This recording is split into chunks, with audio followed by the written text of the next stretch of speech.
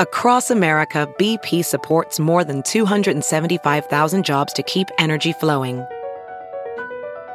Jobs like updating turbines at one of our Indiana wind farms and producing more oil and gas with fewer operational emissions in the Gulf of Mexico.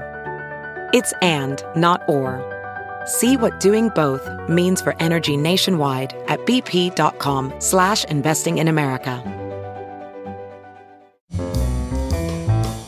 This is Merriam-Webster's Word of the Day podcast for Tuesday, March 20th. Brought to you by the new Merriam-Webster's Advanced Learners English Dictionary, designed for students and teachers of English as a second language. Learn more at learnersdictionary.com. The word of the day for March 20th is unbolted, spelled un-BOHL-tud.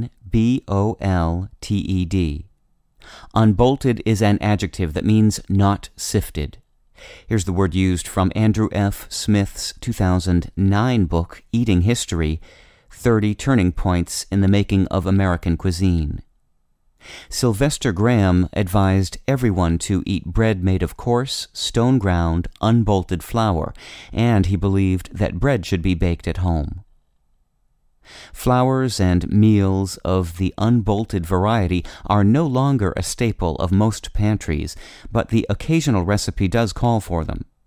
The adjective unbolted comes from a somewhat obscure verb, bolt, meaning to sift as flour, usually through fine meshed cloth.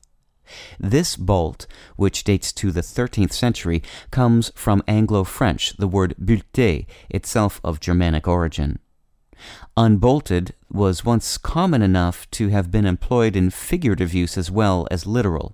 In Shakespeare's King Lear, a character is described as an unbolted villain. With your word of the day, I'm Peter Sokolowski. Visit the all-new learnersdictionary.com, the ultimate online home for teachers and learners of English. A free online dictionary, audio pronunciations, custom study lists, and interactive exercises are available now at learnersdictionary.com.